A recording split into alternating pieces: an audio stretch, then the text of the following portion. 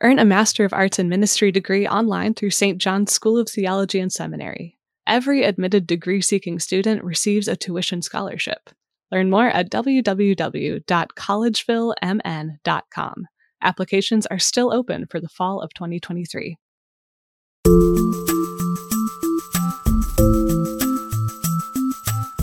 Welcome to Inside the Vatican with America Media.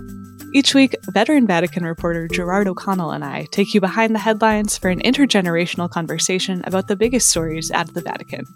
The Vatican has confirmed that Pope Francis commissioned Cardinal Matteo Zuppi to carry out a mission to Ukraine and initiate a path towards peace. The Archbishop of Bologna has ties to the Sant'Egidio community. It is heavily involved in peace negotiations in nations such as South Sudan and Mozambique. Last Saturday, Pope Francis appointed Cardinal Matteo Zuppi, the head of the Italian Bishops' Conference, to visit Moscow to lead a mission to help ease tensions in the conflict in Ukraine. Does the Vatican finally have a way to dialogue with Russian President Vladimir Putin? We'll talk about that more on today's show. The director of the Holy See Press Office, Matteo Bruni, announcing today Pope Francis will travel to Lisbon and Fatima to take part in the World Youth Day. It's the second time as Pope that the Holy Father will visit the Marian pilgrimage site, the destination of millions of pilgrims every year.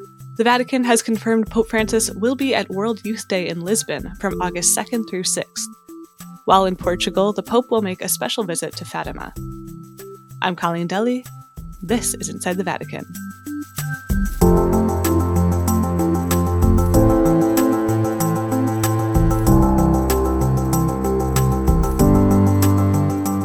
Good morning from New Orleans, Jerry. Good afternoon from a sunny Rome, but Colleen, I can tell you, we think we are getting a tropical climate here because it's sunny and warm and humid in the first part of the day, and usually we get some rain in the afternoon. So we may get some rain later today. It's about the same here. I've been outside all morning, actually, because my baby will only stop crying if I put him on the porch swing right now. Jerry, before we dive into our stories for today, we did have an update on the driver who drove past the Swiss Guard and was arrested at the Vatican. What do we know now? So what we know is that he's in a psychiatric unit of a hospital near the Vatican. Remember, the reason he tried to get into the Vatican, he wanted to reach the Pope, he wanted to talk to the Pope, to tell him that he had seen the devil, and he wanted to talk about this experience with the Pope. And the psychiatric treatment was actually his sentence from his Vatican trial, right? Yes, they understood he didn't have any arms, he didn't have any bombs. It was obvious that he had some psychiatric problems and some background with drugs as well. Got it. So they felt that the obvious thing, they kept him in the Vatican prison for one night. They brought him before the magistrate, and then the magistrate decided he should be taken to the hospital.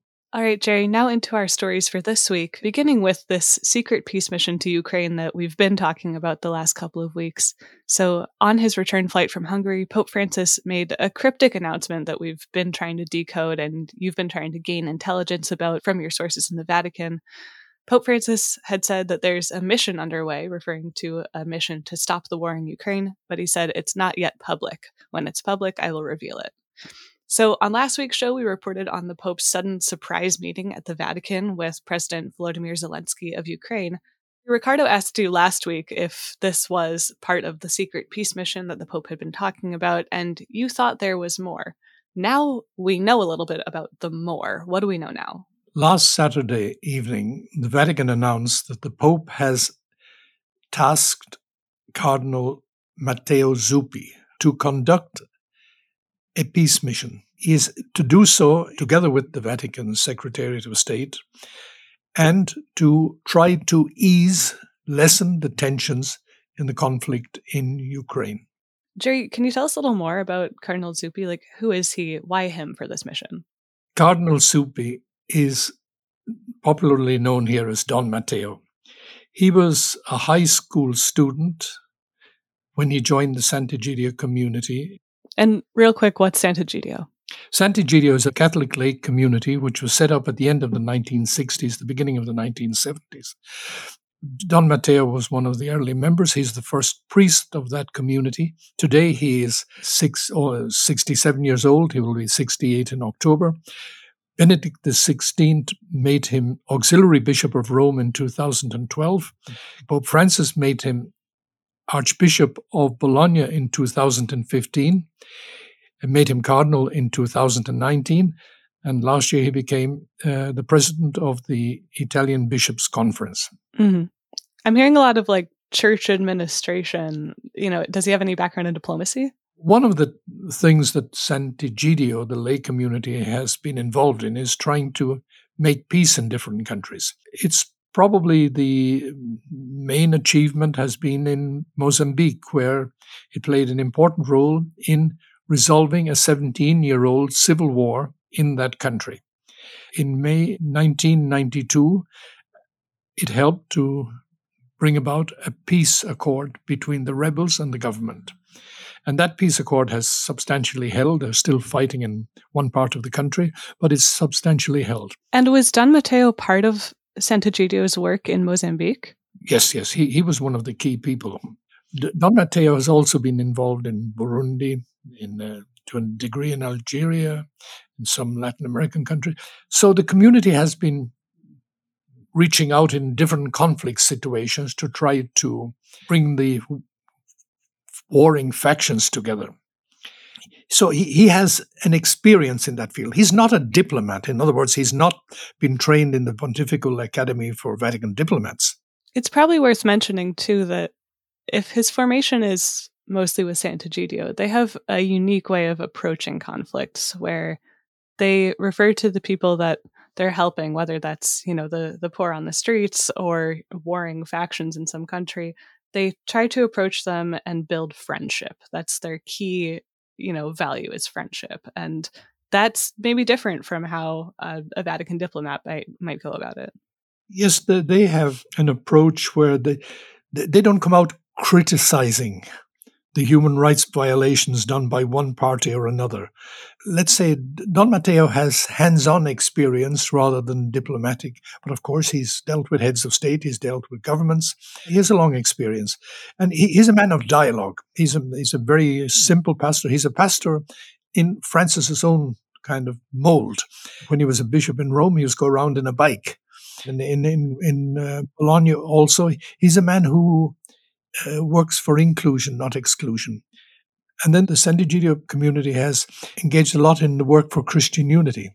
And so they have had long-standing relations with the Patriarchate of Moscow, the Orthodox Church. I remember before Kirill was ever patriarch, they had him at meetings here in Italy. So Cardinal Zuppi and the Secretary of State, Cardinal Parolin, are going to do this peace mission. I guess two questions here. What is the peace mission? What are they going to do? And where are they going? Well, it's not a question of whether Cardinal Parolin is going with him. We don't know who will travel with him, but he's to do it in accord with the Secretariat of State. The Vatican Secretariat of State, in other words, means the Vatican diplomacy, etc. So he's cooperating with them. Yes, he's got to do it in harmony. The Pope wanted, I think, to make clear that this is a mission of the Holy See. This is a mission of the Pope, also involving the Vatican Secretariat of State. How this is done, we don't know. The Vatican statement said the modalities, in other words, the way it's to be done, the timing, etc., and those involved are yet under study. So it's not that there's a complete plan right now. They know what they want. And it's no secret. They want to get to Mr. Putin and, of course, to President Zelensky. And they want a ceasefire first, and then they want peace talks, right? Yes, they're not saying this, and they've been very careful, I think, in the wording to lessen the tensions. In other words, to create the climate for peace.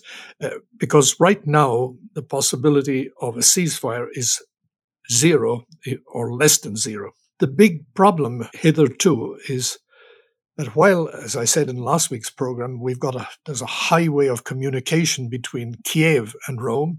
The president has come to the Pope, the prime minister has come to the Pope, many members of parliament have come to the Pope, victims have come to the Pope. From Moscow, there's very little traffic on that highway. The Pope said in one recent interview, even on the plane, he said, my main way of communicating with the Russians is through the ambassador to the Holy See. Now that ambassador has been changed. Right. The day before Zelensky came, he said goodbye to the Pope. And there's a new one. I think he may have arrived. I don't see that he has presented his credentials yet. But he'll be starting with a new man. Presenting your credentials is basically when a new ambassador goes to the Pope and officially begins their work as the ambassador to the Vatican from whatever country. Yes, it means you go to the head of state, that's the Pope, and you say, now I represent my country, and he represents Mr. Putin. It's very clear he's representing Mr. Putin and the Russian Federation to the Pope. So, Jerry, even though there's a highway of communication, as you said, between Zelensky and the Pope, even Zelensky has said that peace is not possible in this situation. So, what do you think that Cardinal Zuppi, Don Matteo's strategy is going to be here? Well, that's for him to decide. One can only speculate. When you remember, I told you in past program that also when I asked the Vatican foreign minister, Archbishop Gallagher, because the Vatican has constantly said they want a just peace. And I said, what concretely does a just peace mean for the Vatican? And he said that the Russians withdraw from Ukrainian territory. That's the clearest statement we've had today from any senior Vatican official about what the Vatican position is. Put in a word, Colleen, trust has completely broken down between the two sides. And surely one of the tasks of Cardinal Zuppi will begin to put building bricks for trust. That is an uphill task. Jerry, it sounds like we don't know a whole lot about this mission. What can we expect next? Well, right now the Italian Bishops' Conference is meeting and Don Matteo is presiding over it. So after this, I think he will be moving into perhaps the nuts and bolts of this peace mission. I understand that they've already been in contact with Moscow and with Kiev. And so at some stage, I presume he will make a visit, or maybe surely with somebody else, to both capitals. Whether he will actually manage to meet with President Putin is six marker. The indication so far is that that door hasn't yet been opened. All right, so we will keep our listeners updated as Cardinal Zuppi and perhaps his delegation prepare for what could be a really critical mission for peace between Ukraine and Russia. We know that Pope Francis himself will not stop praying for peace, however elusive it might seem.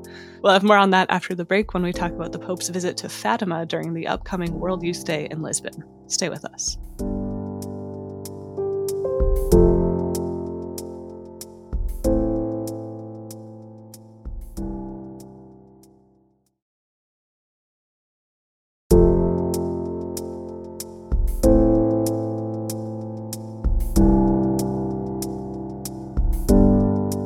For our second story this week, the Vatican has officially confirmed that Pope Francis will be attending the World Youth Day in Lisbon. That'll take place from August 2nd through 6th, and the preparations are firmly underway. The organizers are expecting more than 1 million pilgrims, with 600,000 already registered to attend. Now, Jerry, my understanding is that it's a little unusual for the Pope to stay for the whole week. Is that right? Well, it depends, Colleen. Okay. Because remember, the first World Youth Day was in Rome, 1986. I do not remember, but I will take your word for it. Yes, I'm the veteran, you're not. But the second one was in Buenos Aires. First foreign World Youth Day was in Buenos Aires. And since then, the Pope sometimes comes for the beginning and stays through, as happened in Canada. But usually before the Pope arrives, there are sessions of catechesis where bishops from different parts of the world come and dialogue with the young people, and other significant people in the Catholic world come. But this time he's coming on the Wednesday, staying until the Sunday. And what is significant, of course, is that this is a Catholic country of 10 million people. More than 80% say they're Catholic, and surprisingly high number of young people. 53% profess to be Catholic. It's going to attract a lot of people, and it's Pope Francis's second time to visit Portugal. We know that the church in Portugal is one of the latest to deal with the sexual abuse crisis. Do you think that that is part of why the Pope might be staying for such an extended time to meet with abuse survivors? Well, the bishops have made clear, and the Pope has made clear, he's going for World Youth Day. But obviously, on these events, other things happen as well. Of course, he's well aware that France has experienced a real problem with the abuse crisis. There's been an investigation, etc. Nearby Spain has experienced a tremendous problem. And now Portugal itself has experienced problems where recently an independent report claimed that almost 5,000 children were abused. Right, I have the numbers here. So it found that more than 4,800 children may have been victims of sexual abuse by church workers, mostly priests, during the course of 72 years that the study covered. And it showed that 48% of the 512 people interviewed said it was the first time that they were ever telling anyone about their experience of abuse. Yes, and I think it's important to say here, in deference to the Church's effort to counteract the abuse, that practically all the cases were more than 20 years old. Very few cases have emerged after that date. The same is true, of course, in the United States. Right, where we're currently dealing with the new Attorney General's report out of Illinois. So the bishops have been criticized for being reluctant to deal with the crisis in Portugal. A lot of the news coverage has focused on that. There's also the issue of Bishop Bello, who had his case in East Timor. Can you just fill us in on that story a little bit and what the concern is here? Well, he was accused of abusing boys in his country. There is not much public detail. There are some cases because people don't want to come out and state the case. A few have given evidence, and there seems little doubt of it. The Vatican has taken action, and he has been barred from ministry. We presume he's in Portugal now. There's been little evidence recently of his whereabouts because he doesn't kind of come out public. Right, so that gives us a sense of, where the Portuguese church is right now. There's this controversial figure of Bishop Bello aside. Even without that, there's a huge reckoning happening with abuse of minors by priests. Jerry, I want to talk about now this detail about the Pope going to Fatima. It's interesting that the Pope is going to Fatima, given that he was just there in 2017 for the centennial of the Marian apparition at Fatima. But I also understand that it's tradition for a Pope to visit a shrine in wherever World Youth Day is held. So, Jerry, there's also this connection to Russia and Ukraine. Let's just unpack this a little bit. Why do you think that the Pope is going to Fatima during World Youth Day? Well, first of all, Paul VI went to Fatima in 1967. John Paul II went to Fatima 3 times. And I remember the third time was in the year 2000 when he beatified the 2 children of Fatima, Francisco and Jacinta. So John Paul II beatified those children in the year 2000, and that's when they revealed the secrets of Fatima. Benedict XVI also went to Fatima, and Francis went there to canonize the children 100 years after the first apparition. He was there in May 13, 2017. They were peasant children. Their lives are quite extraordinary, and I think it's very appropriate that the young people are gathering in Lisbon, 75 miles from Fatima, in a country where children really were protagonists. Now let's go into the basics of Fatima. I know that there's an apparition of Mary to these children and that she tells them some secrets that you alluded to. What's the deal with that? Well, there were several apparitions. Okay. Over a number of years. And the 3 secrets was first of all, the children saw a vision of hell, people in torment, etc. The second secret was that she predicted the end of World War I. Remember, we were in 1917. World War I ended in 1919. She predicted the end of World War I and the beginning of World War II, which started in 1939, and went on until 1945. And she also asked the children to tell people to pray for the conversion of Russia, because if Russia wasn't converted, it would continue to spread its evil around the world, and there would be no peace. And of course, the church, the Christians in Russia at that time, were being heavily persecuted. And the third secret was related to the bishops and the Pope, and bishop dressed in white, going up a hill among many bodies, and soldiers opened fire in them, and the Pope fell looking dead. And some people have taken this as a prediction of the assassination attempt on John Paul II, right? John Paul II interpreted it in that light, I think it's true to say, because he brought the bullet that went through his body, he brought it and he put it on the crown of Our Lady at Fatima. Why are they called secrets? Because they were not to be made public, especially the third one. Lucia was the sister who wrote down all these, and she gave them to the popes. She felt it shouldn't be made public, especially the third secret, and the Vatican had all this written information, and they kept it secret.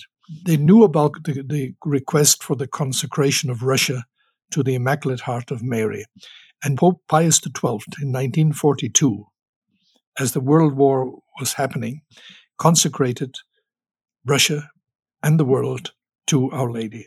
John Paul II did the same. And Pope Francis recently asked people to pray for an end to the war in Ukraine to Our Lady of Fatima, right?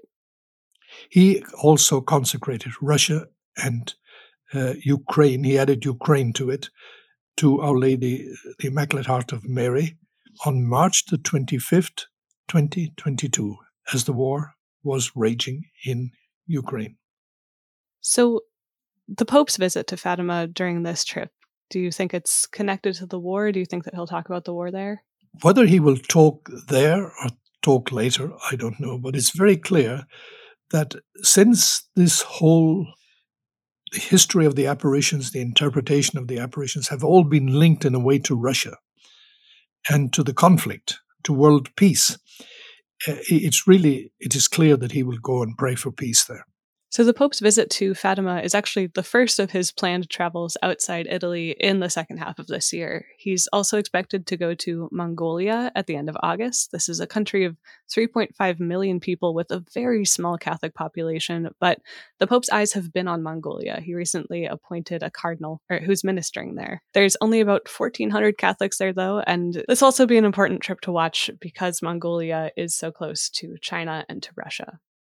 At the end of September, the Pope is going to go to Marseille for one day in the south of France, where he will preside at an interreligious prayer service that's held as part of a conference that seeks to address the political, economic, and environmental challenges facing Mediterranean countries. So that conference will include young people and bishops from the Mediterranean area, and while he's there, the Pope is expected to meet separately with 60 young people who are attending that conference. All right, Jerry, so a lot this week about the effort for peace from the Vatican, the Pope praying for peace in Fatima, and also connecting with young people to celebrate World Youth Day. I feel like this is going to be a really important trip to watch to Portugal in August, and I look forward to covering that with you. Thanks. Well, Colleen, there's no shortage of news on this side of the Atlantic, and I think we're moving into a period where many things can happen, and we ask people to pray that the Pope's peace mission has some effect in opening the door to an end to the killing. Mm-hmm. And for our listeners who may not have been super familiar with Fatima, now they know. They can ask Our Lady of Fatima for help with that. All right, Jerry, we'll talk to you next week. Inside the Vatican is a production of America Media. This episode was produced by Ricardo da Silva. Audio engineering and production assistance from Kevin Christopher Robles. Our executive producer is Sebastian Gomes. To keep up with the latest news out of the Vatican, please follow us on Twitter at INSDE Vatican Pod. That's inside without the second I, Vatican Pod. You can also follow me on Twitter at Colleen Dully, that's COLLEENDULLE, and you can follow Jerry at Jerry O. Rome, that's GERRYOROME. Please consider becoming a digital subscriber to America Magazine. Just click the link in our show notes to do that. It's really easy, and it's the best way to support our work here on Inside the Vatican. And if you have a little time to spare, please leave us a review on Apple Podcasts. For America Media with Gerard O'Connell, I'm your host and producer, Colleen Dully. We'll see you next time.